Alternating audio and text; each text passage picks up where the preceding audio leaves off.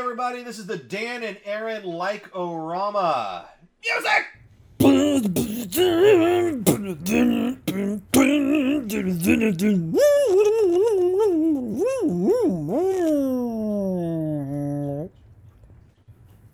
That was beautiful.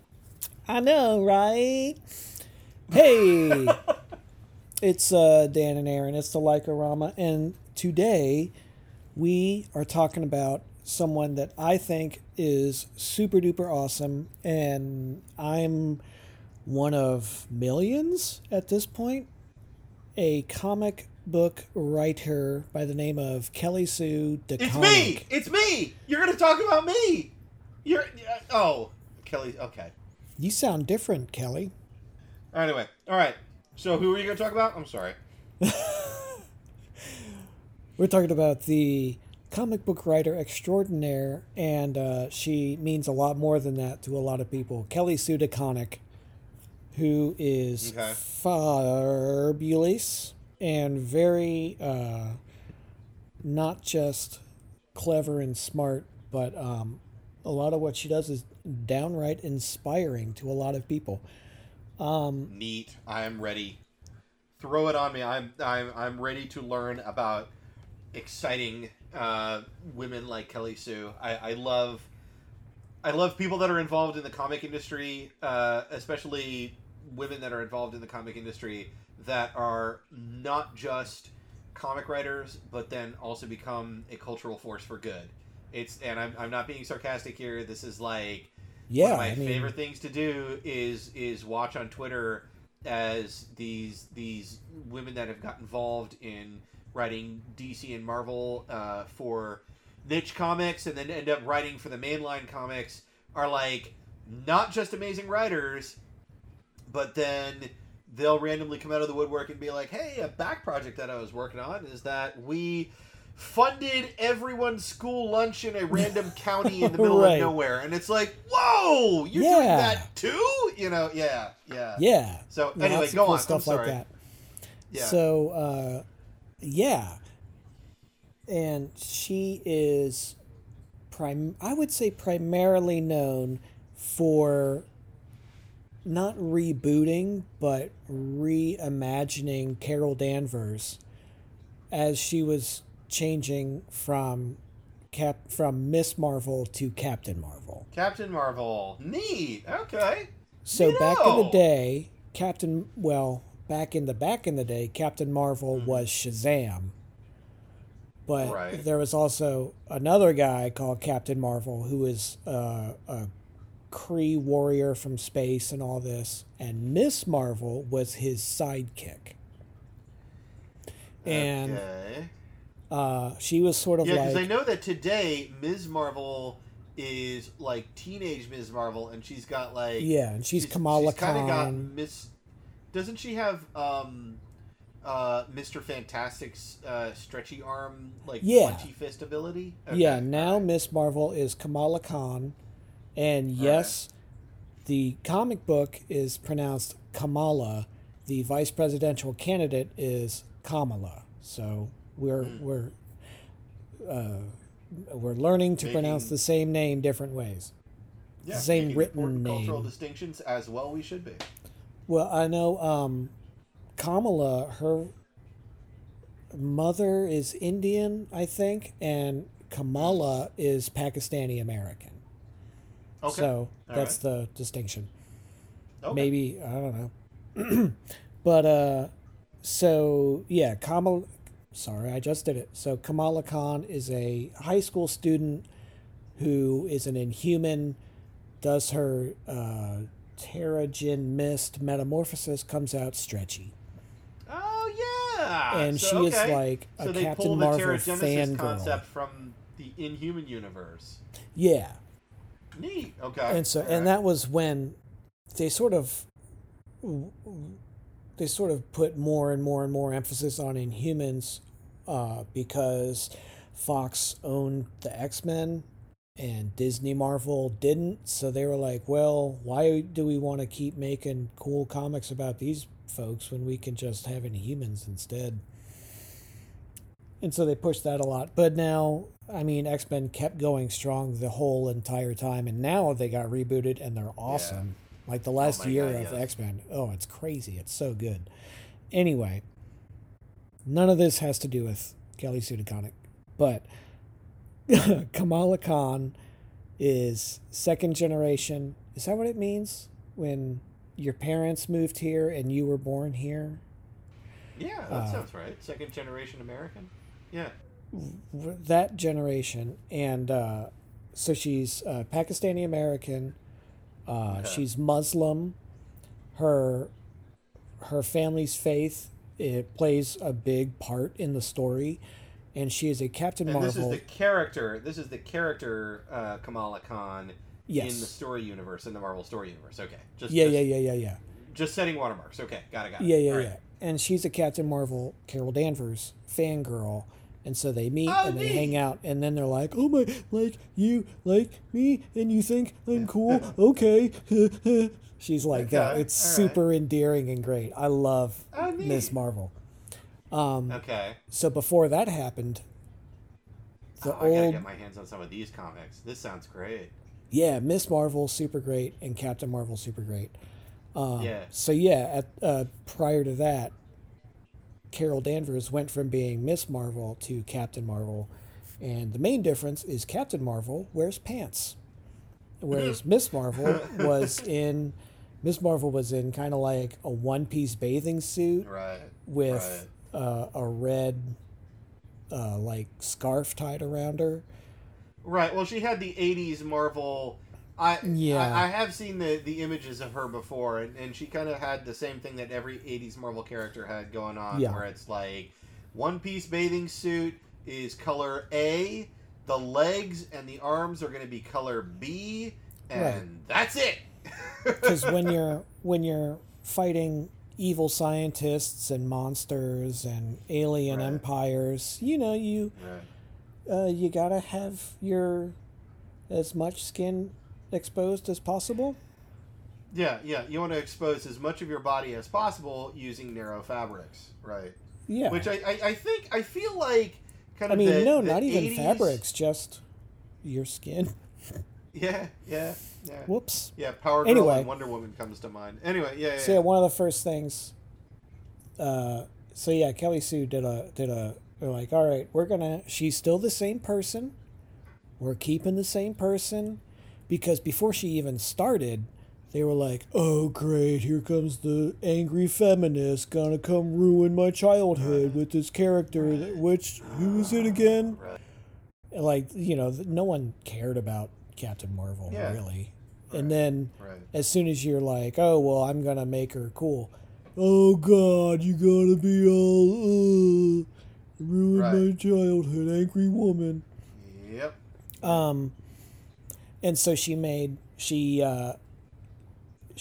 fleshed out her biography and made her a richer character, based part of it on her childhood. She made, I don't know if she made it or if she was already Air Force pilot, because Kelly Sue grew up on Air Force bases. Her father was in the Air Force, so she grew up on those bases, and she knows what it's like to be a base kid. Okay, moving around. I misinterpreted what you said, because I thought that you were saying that Kelly Sue McCormick was an Air Force vet. But okay, so she's an Air Force brat.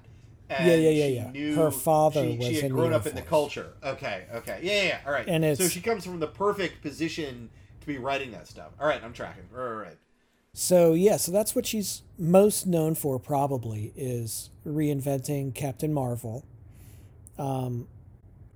She also did Pretty Deadly, which people go bananas for, rightly so. She did my favorite thing she did, which is Bitch Planet.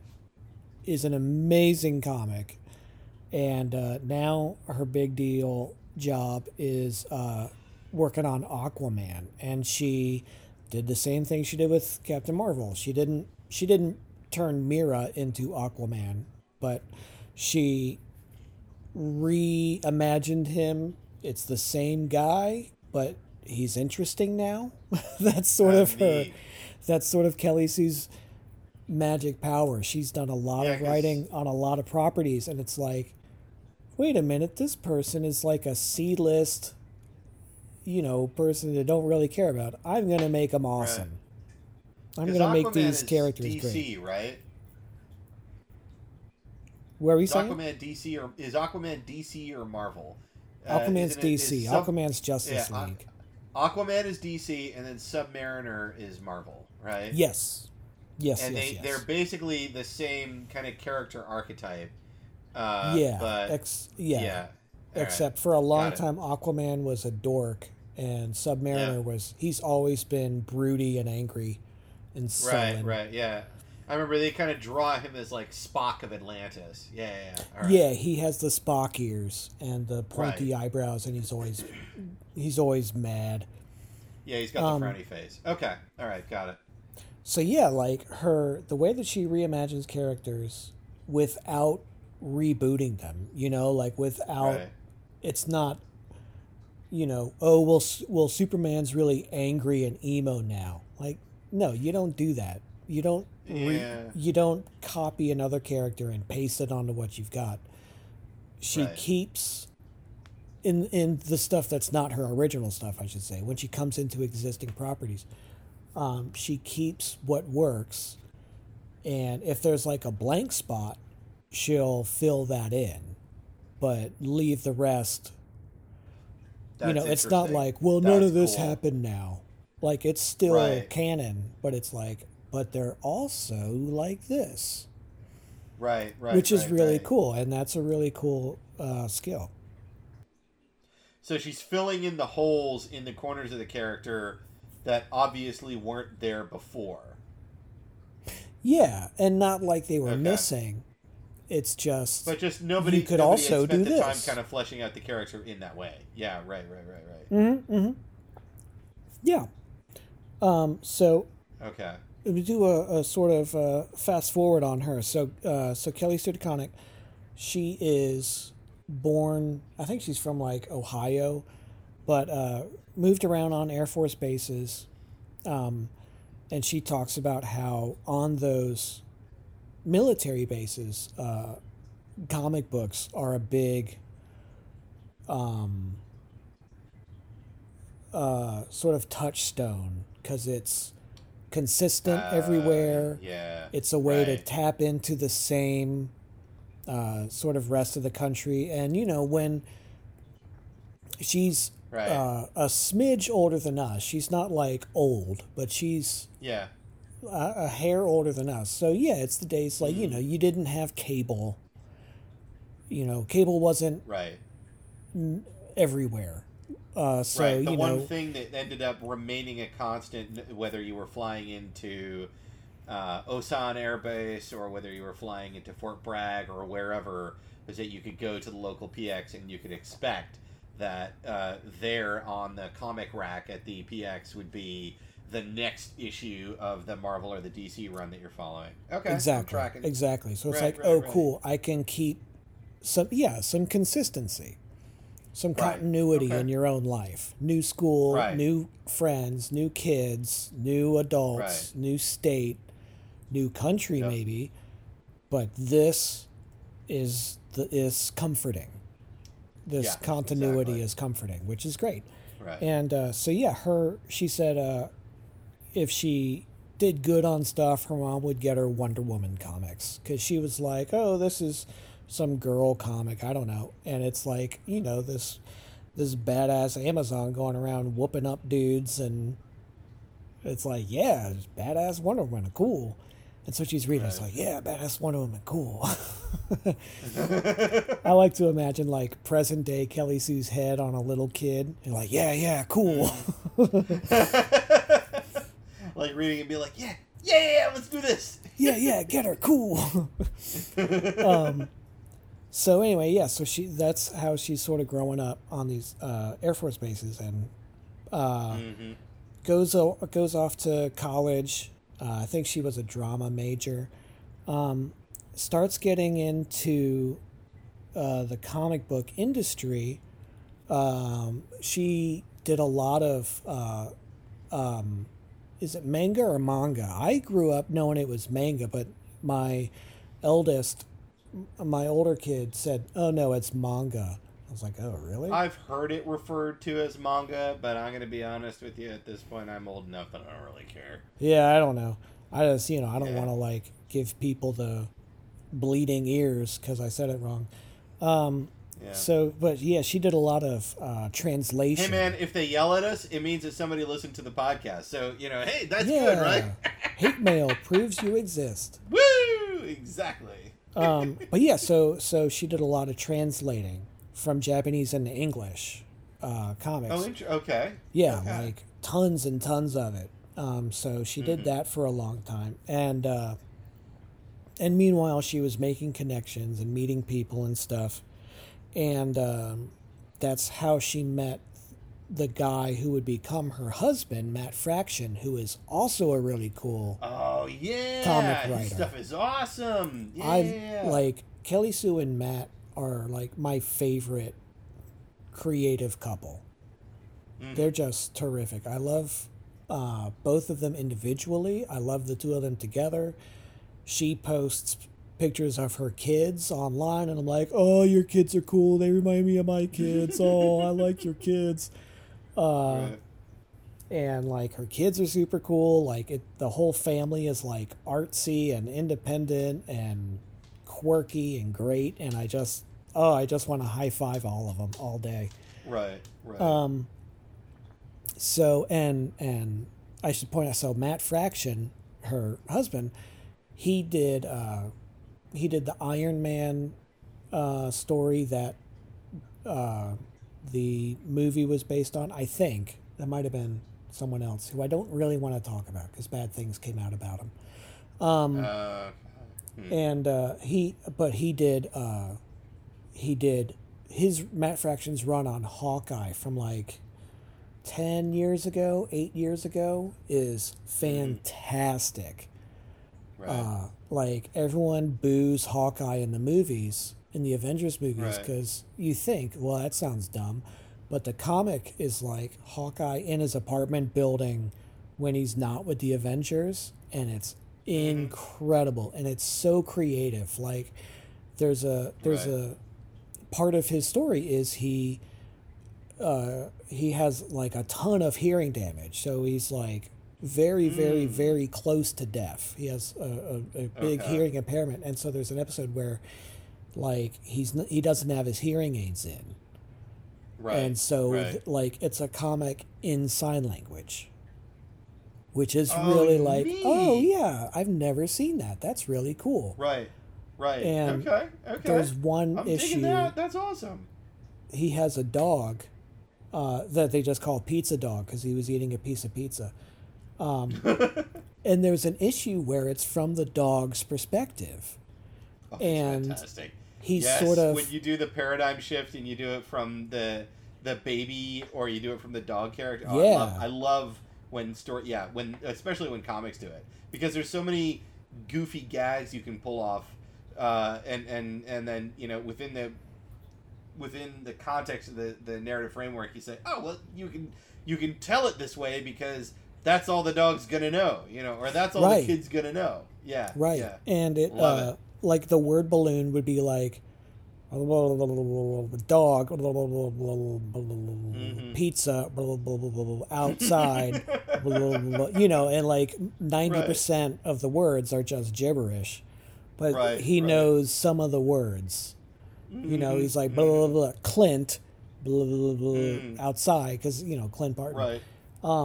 Yeah. And so, and like, he's guided by nose and scents, smells, it's just really cool. And it has like a legitimate story and like rising tension. You're like, oh man, I hope this dog is gonna do it. I hope he accomplishes the thing he set out to do. It's a great comic.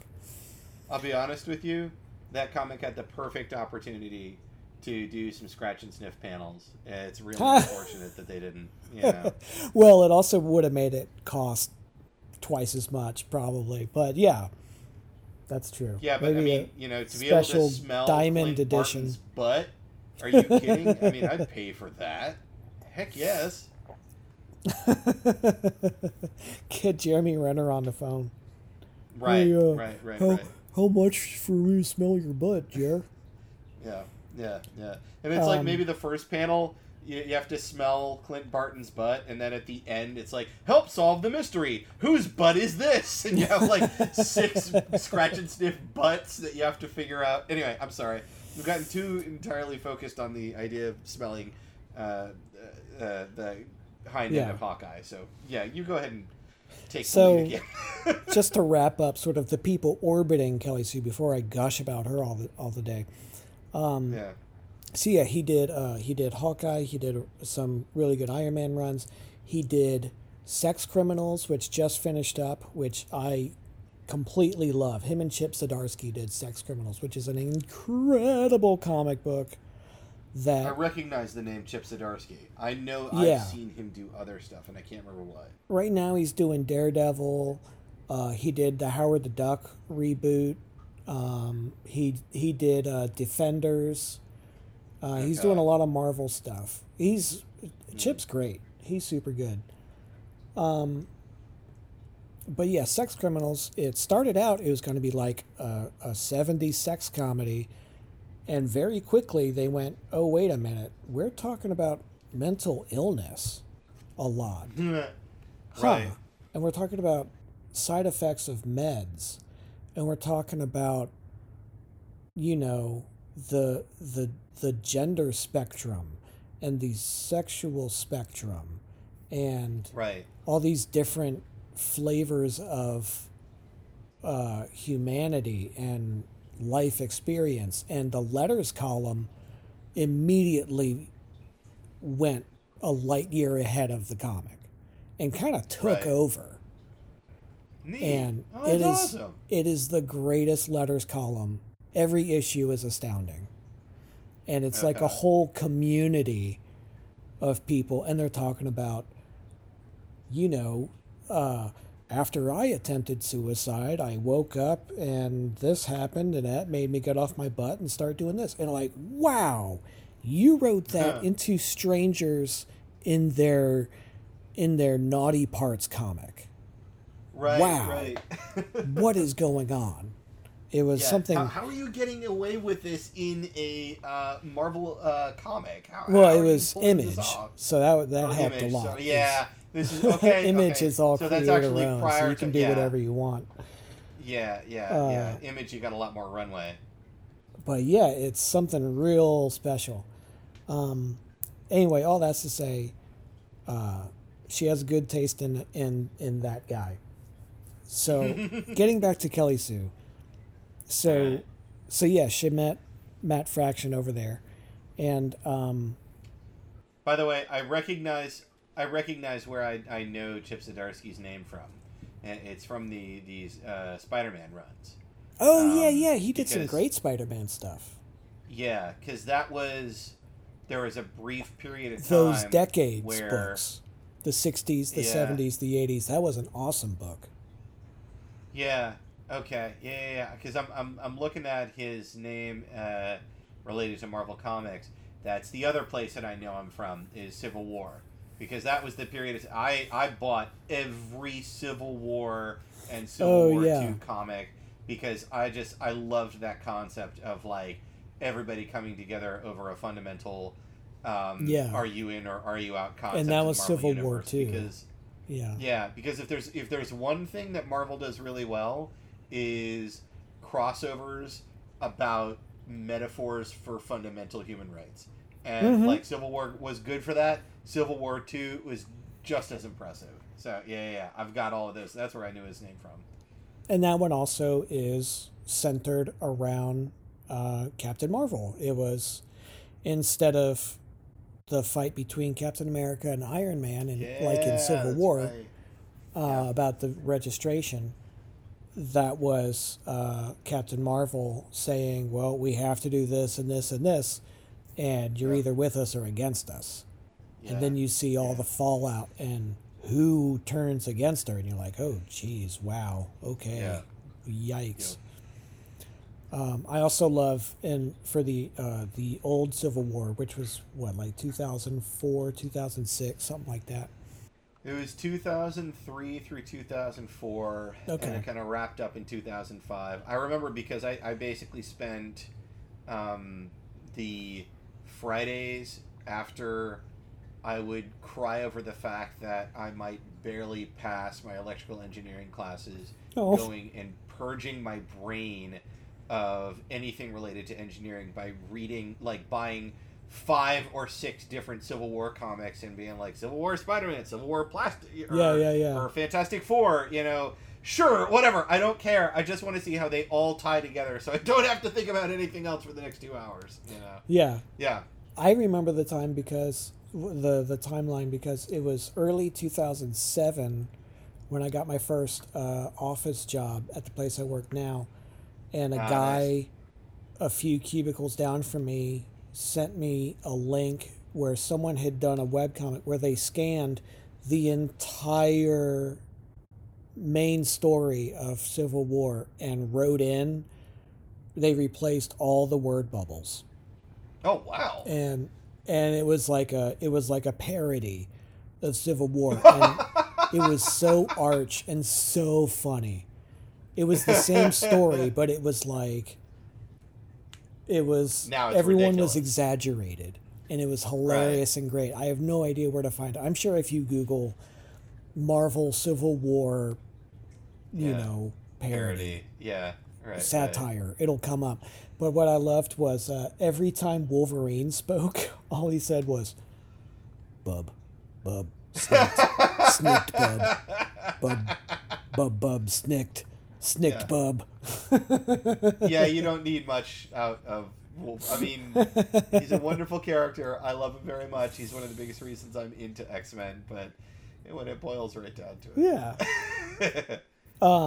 Now, to be fair, that's definitely not true of the Chris Claremont era, but, that's a whole nother story. Yeah. Oh, man, that dude. Anyway, so Kelly Sue. So she's over here hanging out in online forums and on websites and stuff.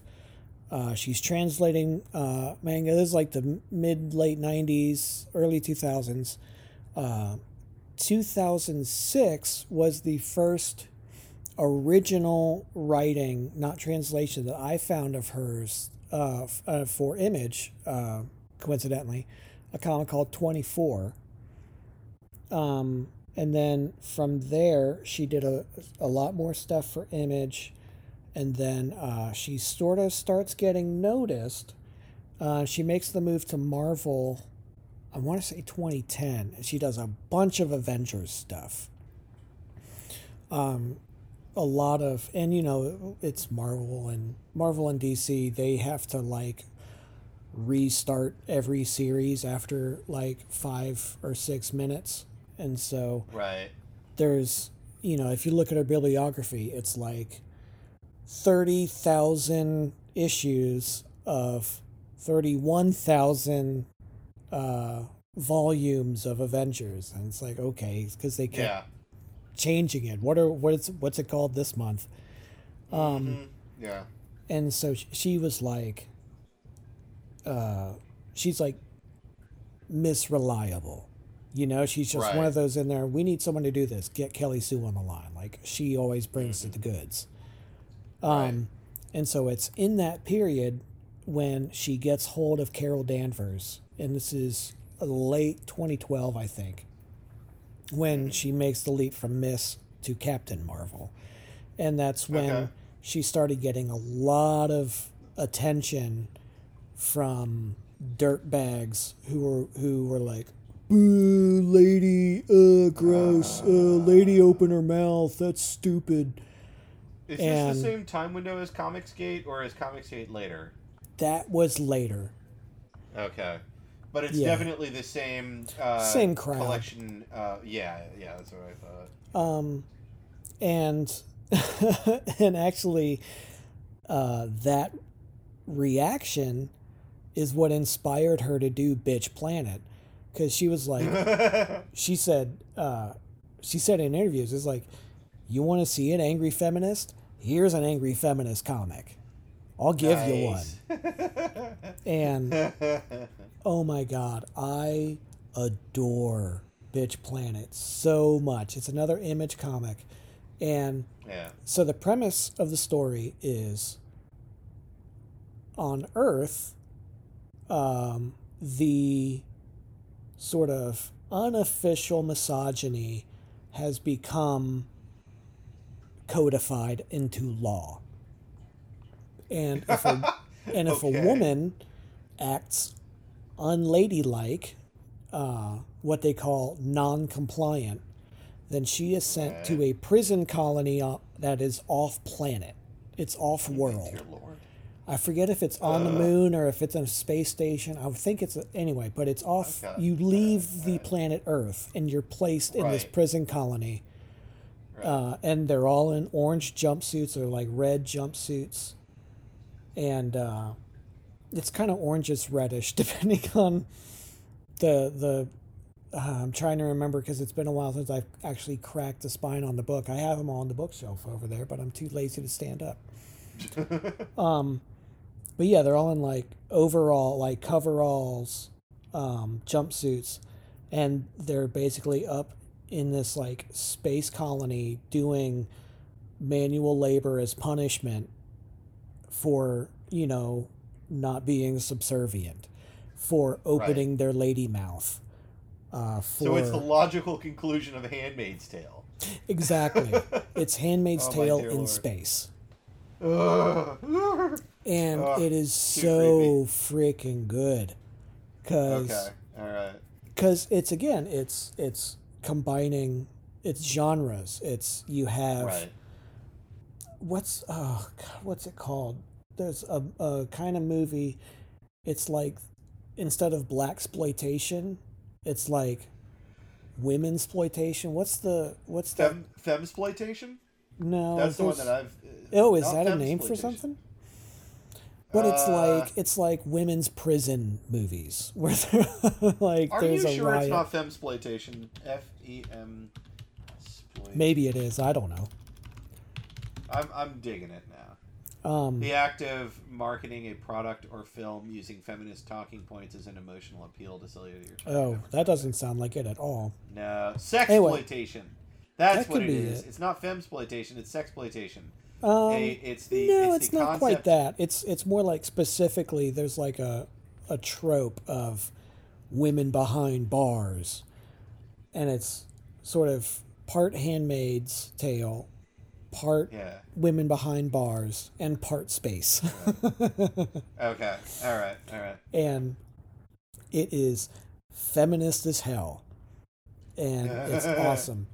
And similar to Sex Criminals, if the story of Bitch Planet wasn't cool enough, the other side stuff in the comic is great. Like think up till about the 80s, not really into the 90s, but up to like the 80s, or like 50s to 80s, in a comic that you would flip through and there'd be a page where it's like, hey kids, here's 40 little square boxes in cheap yellow print where you can, mail order something. Mail order a magic trick or a toy or a hat or whatever. Okay. So it's kind of like that, but instead of 40 little boxes, it'll be like it'll be like 2 or 3 or 4 or maybe like 10 larger boxes.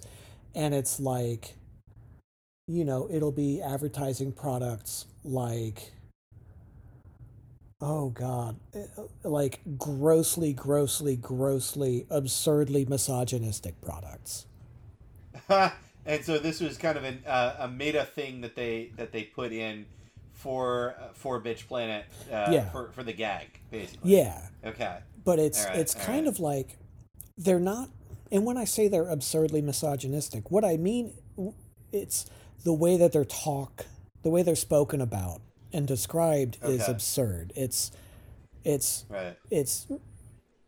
peeling off the mask, the sheen of politeness. So instead of, like there'll be an ad for a douche, and instead of smell radiant like the spring, it'll say your crotch stinks. You're gross. Fix yourself. Like, put this up here. Yeah, like right. extremely blunt. Like, it makes the subtext text. Okay, right. So it's on the nose. It's taking all of these.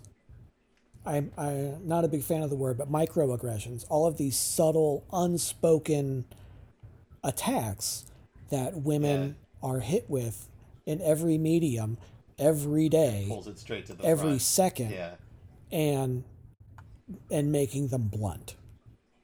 You're wrong. Your body's wrong. Your face is wrong. Your smell is wrong. Your hair is wrong. Right. Your colors, the different colors on your face are wrong. Everything's wrong. You're wrong. Which is like everything marketed to like women is, hey, garbage, you're wrong. Female-oriented. Yeah. Oh, and it's so fucking frustrating too. Yeah. Because you're wrong. Yeah. Buy this and be a little bit less wrong. Right.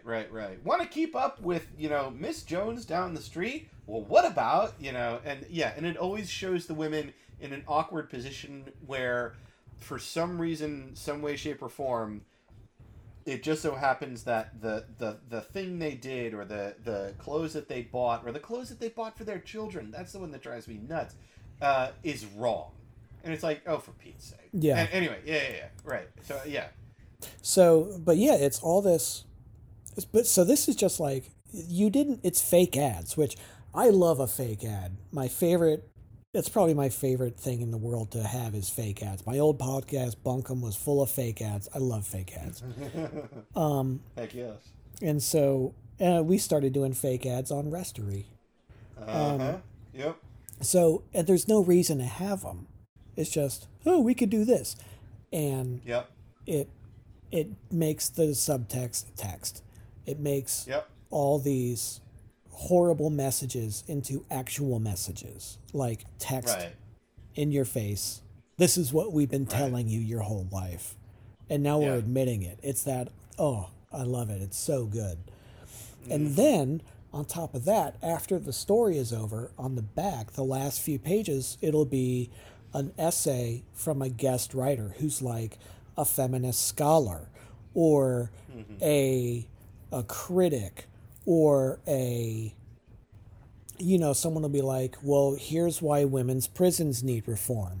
And there'll be an essay about what is let's break down intersectionality and why it's important and what it means for you and what it means for me.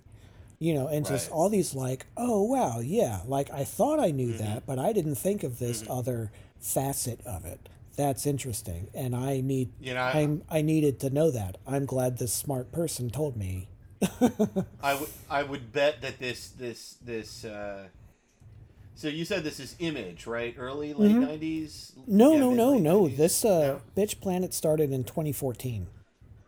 Oh, okay. Oh, that's fantastic. All right. So that same crowd then is probably, I would guess, based on some of the folks that I follow on Twitter, are probably fighting the same good fight with I don't want to say the fight or the combat or the war, but like basically the divisiveness that has occurred between trans exclusive radical feminist TERFs and the trans community, which is something that has become a recent issue because J.K. Rowling decided to kind of come out as a TERF, and she is one of the big. She has the biggest megaphone for sure. Yeah, exactly. Like everyone has a little tiny megaphone, but she has a really big one. Yep, exactly. Yeah, so that's part of it, and with the. And this is another thing where the fan base completely took over. Just like when... Yeah.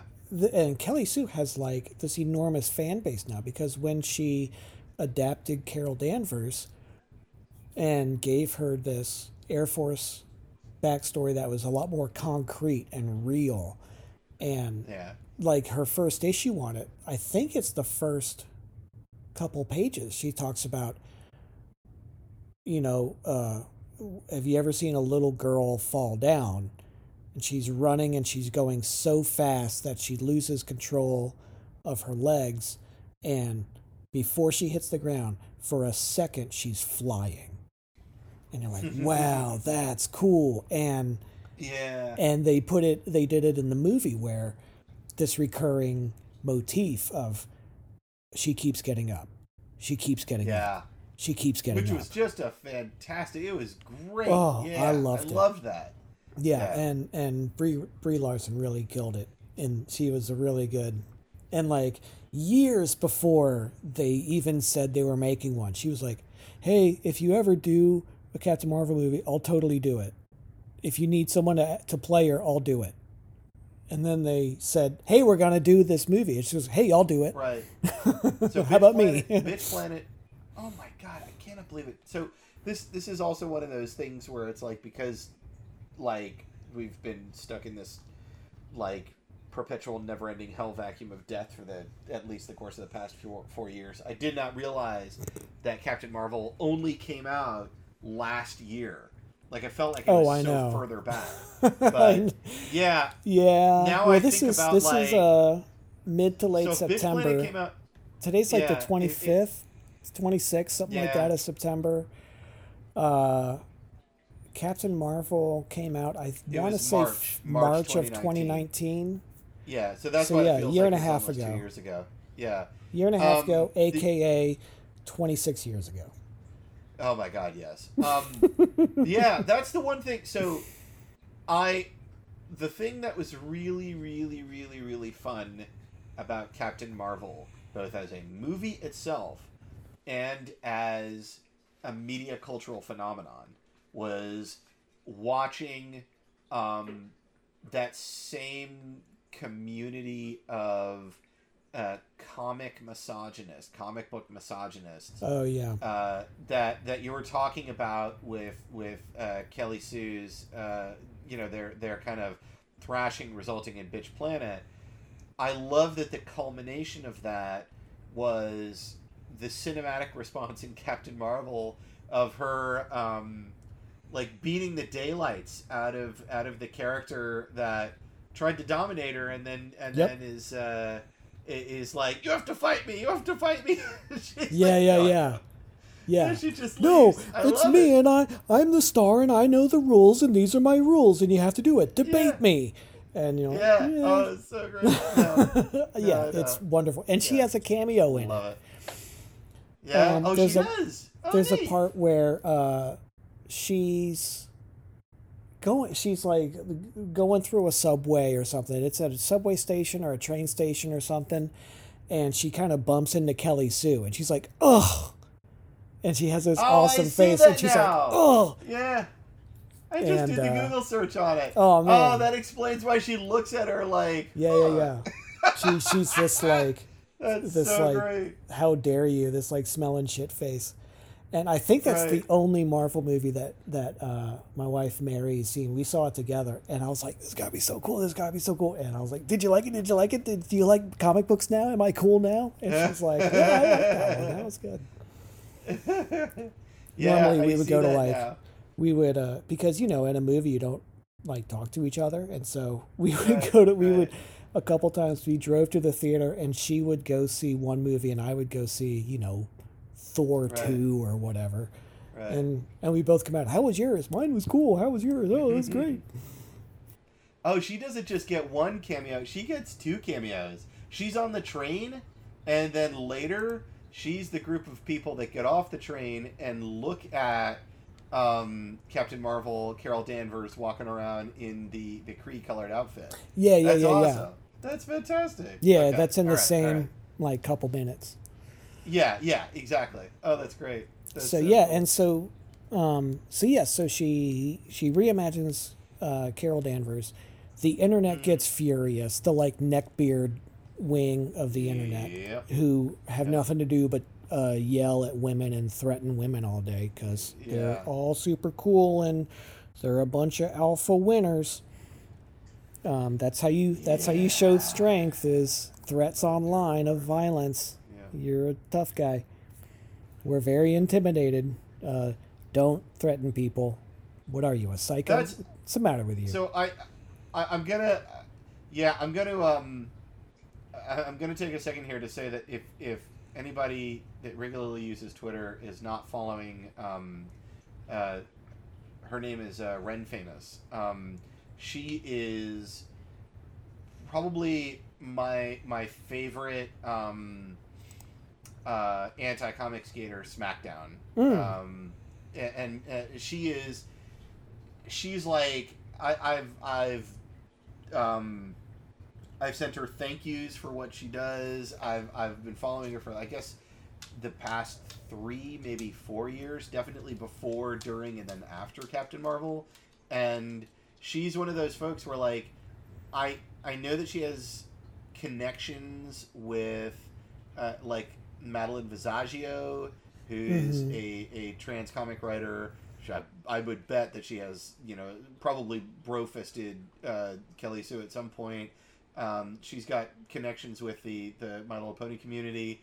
But she is just fantastic she writes comics. This young lady, Ren Famous, she writes comics. But the thing that Ren Famous is the most famous for is just, like, logging onto Twitter day in, day out and smacking down misogynists. Awesome. Like, it's just every tweet is her, like, every tweet is they're just poetry. And it's like, she obviously spent some time putting some work into making sure that the tweet is the ultimate,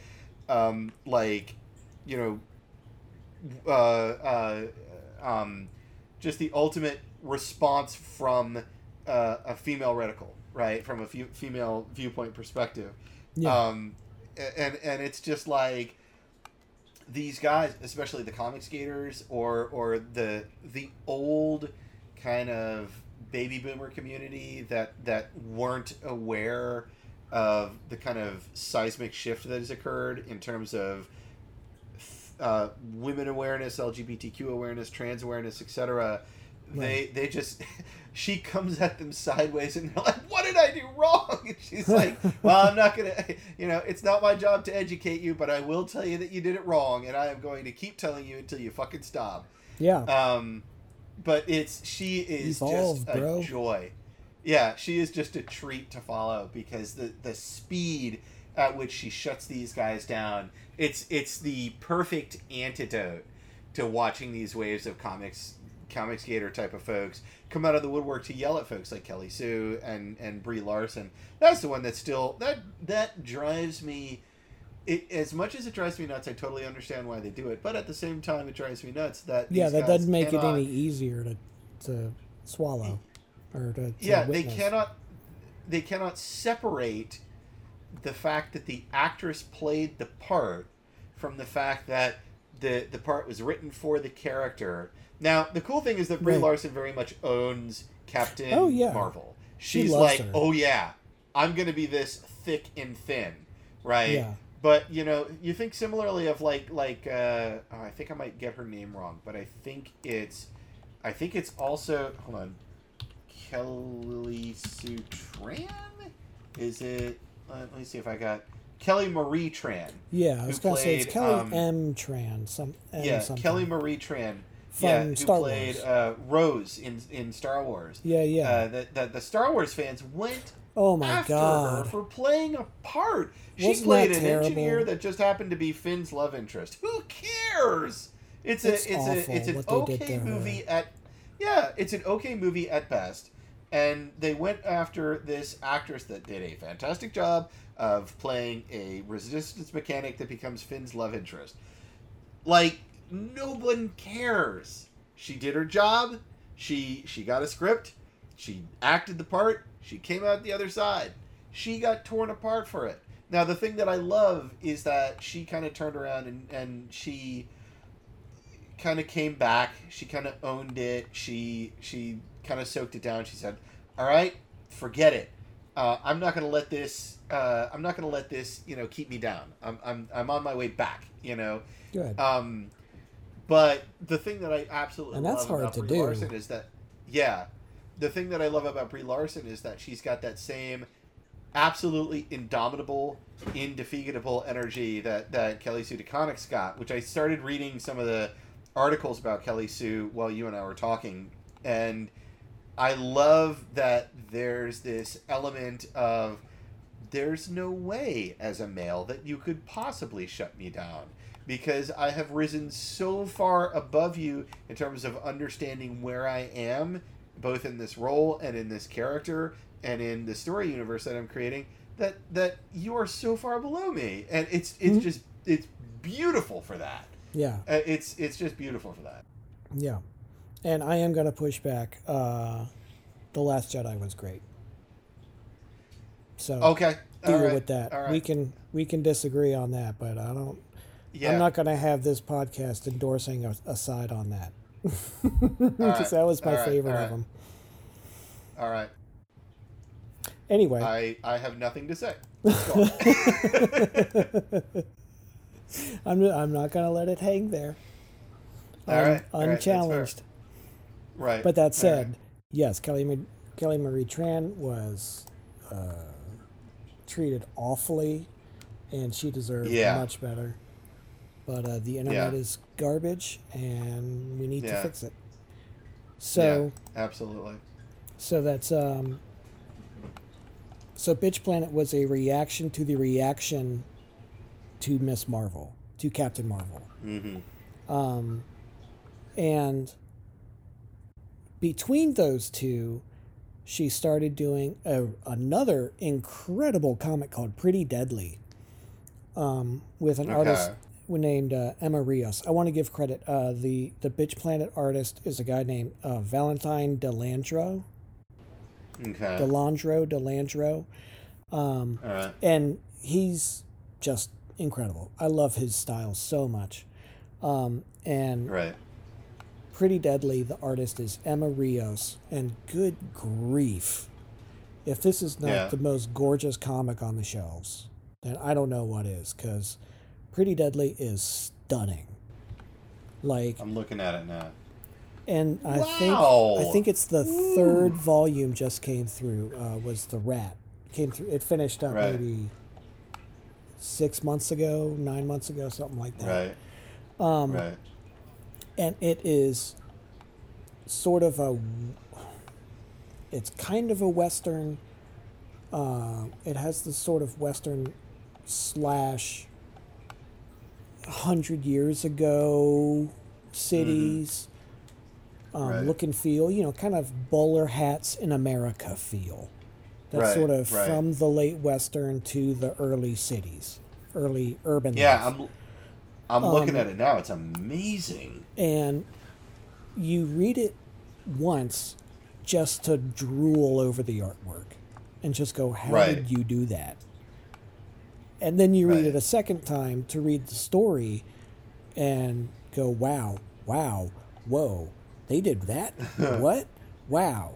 And then you sit there and stare into space for a while, processing. And then you read it a third time to get it all together. Now that you've processed everything, you go back and read it again. Like, God, wow, I get it. Oh, man, this is amazing. It is one of the best comics available. It is so stunningly good. Pretty Deadly. And she is the main character in Pretty Deadly. She is like kind of an avatar of death, like how in Hinduism, one god can have several avatars. It's kind of like that. And so there's like, and she is the death that brings like vengeance. And then there's a death from like despair and suicide. And there's a death of like, I don't know. I'm trying to remember from the last volume that came out called The Rat, what the other versions of death were. I can't think of it off the top of my head. I should point out it's 1:23 in the morning. Yeah. It's not the Four Horsemen of the Apocalypse, right? War. No. Plague, it's just death. There's all different versions of it. Yeah. But yeah. Well, I'm like 50% listening to and also 50% like looking at all of the art for Pretty Deadly and just like kind of falling in love as I go through it. It's hard to look away. It's so incredible. Yeah. It is. Wow. It's extremely strong art. It's very good, and you can get lost in it. It's like hypnotic. Yeah. Right. God. So yeah, Pretty Deadly is just incredible, and so these are probably the three biggest comics that she's known for are the Captain Marvel reimagining, then Pretty Deadly, and then Bitch Planet. Right. She's out of Marvel now. She recently moved over to DC because she started doing Aquaman 2 years ago, and she's been working on a Wonder Woman project for a while now. I don't know exactly when it's going to come out. It's called Historia, and that looks really cool. It's for like DC Comics Black Label, I think is what it's called. Oh, neat. And it's like, I mean, it looks like taking it back to the Greek myth origins. Like deep Amazon stuff. Right. Super duper cool looking. But something I touched on that I wanted to get back to with Bitch Planet, just to close that out, is so these big fan bases that I was talking about that sort of follow her around, that I'm part of. Something that they started doing a few years ago when the comic came out with Bitch Planet is, so when a woman or a man, if you don't fit the norm in any way, if you don't, not the norm, but what is expected, right, the mandated norm, then you are deemed non-compliant, and you get an NC tattooed on you. And so people are getting NC tattoos in real life because of this. If they're gay, nice. Non-compliant. If they're outspoken, non-compliant. If they're transgender, non-compliant. If they're, if they think of themselves as a they, non-compliant. It's super duper cool. It's really awesome. And it's like... Oh, I see that now. Yeah, I've been searching through the Bitch Planet imagery, and I see the non-compliant tattoos. Yeah, that's so cool. These black stencil NC tattoos. Yeah, it's super duper cool, and I really love it. I think it's really awesome. And that's so like cool. All this stuff came out of this one concept. person's, giant brain. Yeah, I see that. There's the trans symbol for non-compliant overlaid. Yeah, that's so cool. Neat. Oh, that's neat. Love it. So she has other cool stuff that she does. So I forget if it's once or twice a year. I want to say twice a year. She does, and I think it's through Milk Fed. What is it? Milk Fed something is her like newsletter group. It's their like organization.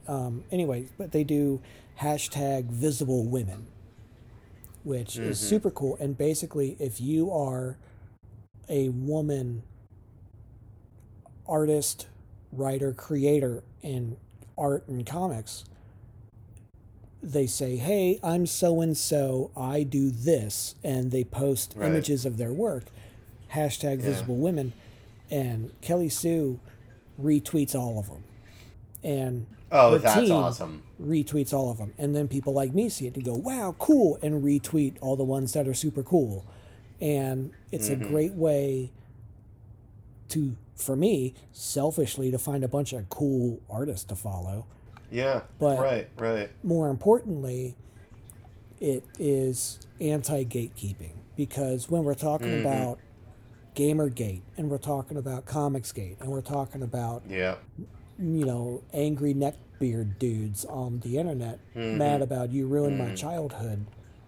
Yeah. It's just gatekeepers. And yeah, exactly. And that comes back to one of the things you and I have talked about going all the way back to the first episode of Like-O-Rama, which is that gatekeepers are just terrible, terrible, terrible people. Yeah.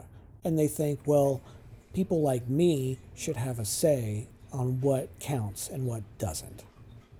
And and gatekeepers are why we have institutionalized racism. Gatekeepers are why we have institutionalized misogyny. Gatekeepers are why we have institutionalized homophobia, institutionalized xenophobia, institutionalized transphobia, institutionalized all these phobias is, and all this hatred, ableism, any sort of keeping a group of people down is because of gatekeepers. It's like, well, folks exactly like me are the ones with the right and the know-how and the genes and the proper anointment by God to run everyone else's life. Right. And the embarrassing thing is, now in 2020, it's exactly that flavor of person, like you and I, straight cis white guys, who are sort of the last to know. And we're like, oh, we were brainwashed from birth that we were really important and more so than others. Right. Help, please. That's not please help great. Us learn. Yeah. And it's not your job to help us, but can you help? That'd be nice. Yeah, right. And then just like, Google it, go away. You're right. Yeah. I'm sorry, you're right. Okay. Yeah, teaching humility is hard. Yeah. But if I could wave a magic wand and introduce and then also humility, teaching that would be great. allyship. Yes. Yeah, teaching humility and also teaching allyship. Because one of the biggest things that I have seen a lot of, on my side of this, looking at the way that the Twitter universe interacts with the female content creating community, and you see this. There was a ridiculous amount of this that went on against some of the women that wrote for, created animation and artwork for, and edited My Little Pony. And then also that same kind of vitriol carried over to Steven Universe and carried over to I'm drawing a blank on the other one that I'm trying to think of. But anyway, Steven Universe is definitely a big example of it. No. I mean, yeah, because there was the Marceline and Candy Princess relationship at the end there. There was right towards the end of the of Adventure Time, Princess Bubblegum and Marceline the Vampire Queen go off and they have girl adventures together as buddies, and it gets a little relationshipy towards the end, and I think they share a kiss, and that Steven Universe, those content creators do an animated series, and then now most recently She-Ra, because near the end of She-Ra ends up with, this is the Netflix version of She-Ra. In the Netflix version of She-Ra, she ends up with Catra, and the two of them fall in love. Huh. And there was just, and I know Madeline Visaggio was involved in the Netflix She-Ra. I believe she was. Oh, okay. But it's that same, cave trolls with beards and flannel coming out of the dark corners of the internet going, "How dare you?" Right, and it's like, because we dare. Because it's not because about there's you, no dude. Reason. Right, exactly. There's other folks. And not only that, but I mean, we've heard the story you want to have told ad infinitum. There's no reason to tell it again. Let the girls fall in love with girls. Let the let the girl be the hero. And the thing is, if you want that story, it still exists. Like, it's on your bookshelf. Right. It's in your DVD rack. It's on TV. Right. Like, they didn't go and delete that story. They didn't delete your childhood. It's still on your shelf. You can still have it. Exactly. Yeah. No one took it away. It's still there, dude. Yep. There's just not also other stuff, which is good. More is good. Not only has it not gone away, but there are still corners of the Hollywood universe where male-dominated corners of the world still believe that content is the only content to be generated. Well, and so I you would say still have that not stuff so coming much out the door. corners as dance floors. Yeah, It's I'd say that's sort of absolutely the right. giant middle main part of the room. Right. Yeah. Yep. No, absolutely. But yeah, right. but talking about the gatekeeping, like, so once she was able to get her foot in the door and get herself past the gatekeepers, she did the big thing, is hold the gate open for someone behind you. And you can liken it to laying down on the barbed wire and letting the others run over your back. Right. She's taken all those hits from the angry mobs so that it's not as hard for the next person. Right. And that's awesome of her. Yeah. And so that's part of what Visible Women is about. The hashtag Visible Women. It's like, hey, I have this platform and I get attention now. Come over here. Let's get you some attention.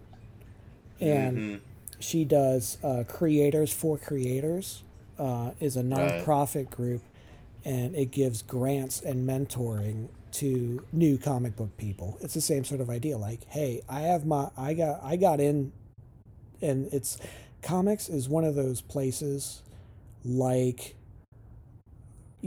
comedy and acting and all any sort of creative thing where they're like, hey, how did you get in here? How did you make it? It's like, oh, well, as soon as I got in, they barricaded that door. So you got to find some other door. You got to find another window, or like drive a bulldozer through a brick wall to get in. And then they'll close up that door. So there's no like, first you A, then you B, C, and then you D. Right, because there's nothing procedural about it for anybody other than white men. Yeah. Well, and even well, there's exceptions, but yeah, for the most part, it's it's musical chairs. There's there's 49 seats and there's 500,000 people trying to sit in them. Right. Exactly. You know, when the music stops, there's going to be 49 butts on chairs, and everyone else is outside. So it's like, how am I going to get to that chair? And whereas the gatekeepers are like, well, there's 49 chairs, and so we need to keep everybody out who might mess up those chairs. Other folks are like, why don't we just get more chairs? I got some wood and some nails. I'll build a chair. Come on, let's go over here and build chairs. Hey, you can't do that. That's not how we play. No, but this game's better. Yeah, but I think, if you're going with going with that chair metaphor, I think the other piece of it, though, is the context, which is that the gatekeeper's whole thing, their whole reason for being, the whole reason for them gatekeeping, and I saw this recently in a Twitter thread as well, is that they make this argument where they say, no, person X, Y, and Z cannot come in and sit down in the 50th chair. And I know this because I've spent my life studying the people who sit in chairs 1 through 49. Right. And I know that every year previous that there have been 50 people in 50 chairs, that the demographic and the people and the methodology and the imagery that they've always had has always been X, right? And they point at whatever genre or whatever media has not changed for, 2 decades at least. Right. And then they say, and I know that because I put all this work in, and because I spent all this time studying person 1 through 49, I know who needs to sit in position 50. Right. And then you say, well, could it be a woman? No. Could it be a person of color? No. Could it be a trans individual? No. And why?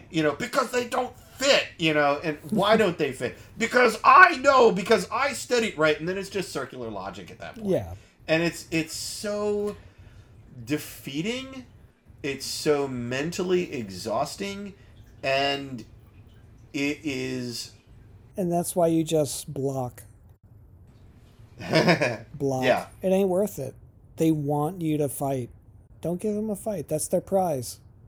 Yeah, coming back to the Kelly Sue thing now, and coming back to Brie Larson and the women standing up to these guys, the thing that I love is that there is this new, and Kelly Sue has contributed to this, and Brie Larson has contributed to this. The Pendleton Ward, who put together Adventure Time, has definitely contributed. The folks who created Steven Universe have contributed, where you can have female voices that say no back, which is like just incredibly important. And it's like you no can have is one of the greatest words of all time. Yeah, right. And it's like over the course of the past maybe 20 years, you had the surge of female representation, more prominent female representation in media. It isn't, but for the past 10 years, maybe the past 15 years, that you finally have, and definitely it's become a prominent thing over the course of the past 5 years, the female character who's able to turn around and say, I'm bucking the trope now. I'm going to go ahead and buck the stereotype now. Yeah. No, thank you. Yeah. And to have that is so important, and it's awesome. It's awesome to watch it evolve, and it's awesome to watch it in practice in this media. Yeah, it's fabulous, and and there's a lot of cool people doing it. You mentioned a couple people. There's also G. Willow Wilson. She created the Kamala Khan character. Okay. She's a Muslim comic book writer. That's her big thing is redoing Miss Marvel with Kamala Khan. Right. Kelly Thompson. She is. I really like her stuff. She did a lot of Gem comics. She did Hawkeye, where instead of Clint Barton, it is, what's her name? Oh my God! I just brain farted. I don't know it off the top of my... Is it Kate Bishop Hawkeye? Yes, Is that who you're talking Kate about? Bishop. Thank you. Okay. All right. So she did Hawkeye with Kate Bishop and West Coast Avengers, where it's Kate Bishop and Gwenpool and other cool guys like that. She did the recent volume of Jessica Jones. There's a couple of Gambit and Rogue X-Men comics that she did, Mr. and Mrs. X, and the other one might have just been called Rogue and Gambit. Okay. She did those. Anyway, so she does, and like people went bananas for those. So yeah, she does a lot of women-led Marvel comics, and the ones that I've read of hers are like super great. I really like what she did with Hawkeye and West Coast Avengers and Jessica Jones. Like I really like. She's super great. And they're all like buddies. Like it's like that's so cool. It's like the cool Marvel buddies. And some of them are with them still. Some of them are not with Marvel still. Brian Michael Bendis is in there, who created Jessica Jones and created Miles Morales, the Ultimate Spider-Man. Oh, neat! That's cool. Yeah, like their kids are Uncle Brian. Yeah, it's just like this cool little group of comic creator friends who, through grit and thousands of hours of work, took over just by being so good at what they do. Right. Took over the meat of Marvel and changed. Right. They're like, there's still a lot of boobs and spandex, but not as much as there used to be. And there are more women working there. There's more people of color. There's more demographics of people who did not have the platform. And they're getting a little more of them. There's still a lot more work to do. Because Kelly Sue is one of the folks opening the door, holding the door knocking down open. the gates and holding the gate open Right. for the next person to climb through. Awesome. That's fantastic. And they are super cool. And so, yeah, Kelly Sue DeConnick, she's super cool. her kids, her husband, her friends, her career. She's just an inspiring person. Two more things about her real quick. She coined the term the sexy lamp test. The sexy what pest? Lamp, like a light. A lamp. Oh, sexy lamp. Oh, the sexy lamp test, which is sort of the sexy lamp test. Okay. We know the Bechdel test. This is the sexy lamp test. Mm-hmm. If you can replace your female character with a sexy lamp and the story still basically works, maybe you need another draft. Oh dear Lord! I okay. love that quote. That is. Oh my God, that's that fantastic. Quote so much. Yeah, she is. Oh wow. She's super cool. And and Fraction, her husband Matt Fraction, not his actual name, but anyway. Right. Kelly Sue and Matt are very open about their past struggles with addiction, and they've both been clean for a very, very long time, and that is inspiring. Okay, all right. And actually, now that we're past midnight, it is September, whatever the next day is, and September 26th. I am officially 100 days without a drop. So that's pretty cool. Well, congratulations. Thank you, sir. I did not know that. That's awesome, man. Haven't had a Congrats. drop. I was a drunk when I was a lot younger. I haven't been in a long time. I haven't been a mess in a long time. But I was like, you know what? Let's just call it a day. Yeah. Huh. Well, that's fantastic. I was not aware of that. That's great, man. Congratulations. Yeah, thank you. And it's that's fantastic. Inspired by people like Kelly Sue DeConnick, like Matt Fraction, like David Letterman, like lots of people who have said, you know what, I'm done. So, yeah. Anyway. Well, that's really badass, dude. And my most, humble hats off to you. That's...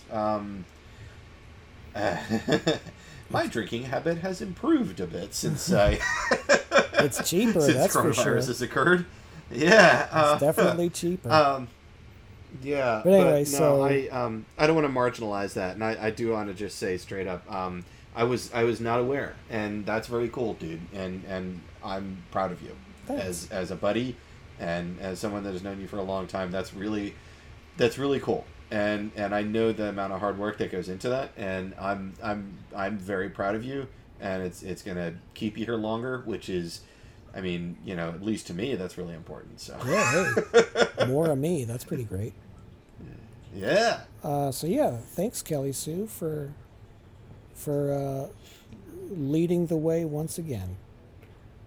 Thanks, Kelly Sue, for getting Dan off the booze. Pete's sake. But mostly for that other stuff. All that really awesome stuff. So, go read Bitch Planet. It'll knock your socks off. And you'll be like, hey, where'd my socks go?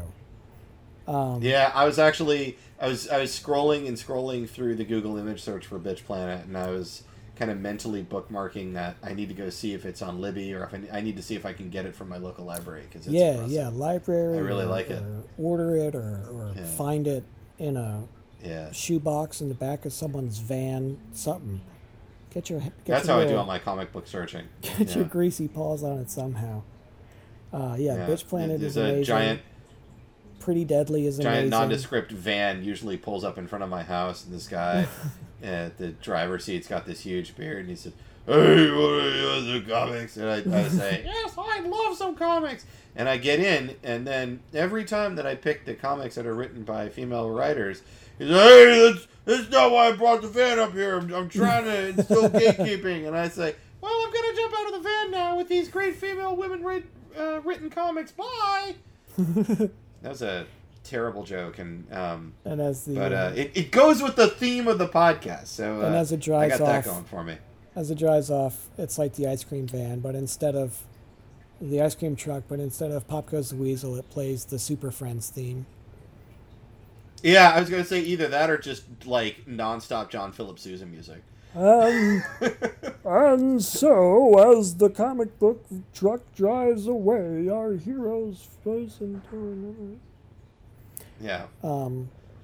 Go just if her name's on it, read it. because it's going to be good stuff. It seems. Especially Bitch Planet, especially Pretty Deadly, especially Captain Marvel.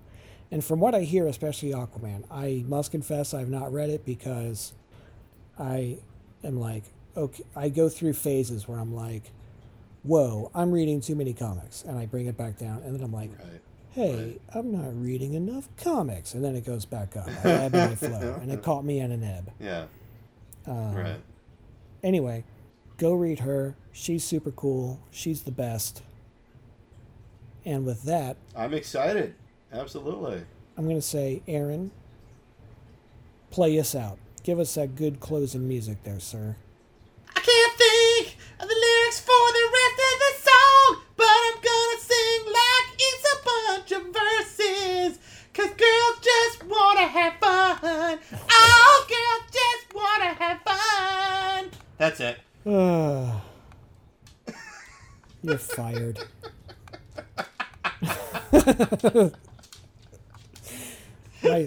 My cat's sitting on my neck. You might hear him purring. I'm going to do the next podcast with him. Okay. Hey, nachos sure are good, right?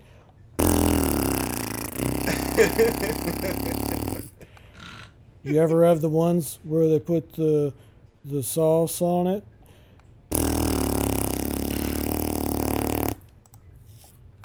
All right, we're done, right? Yeah, we're done.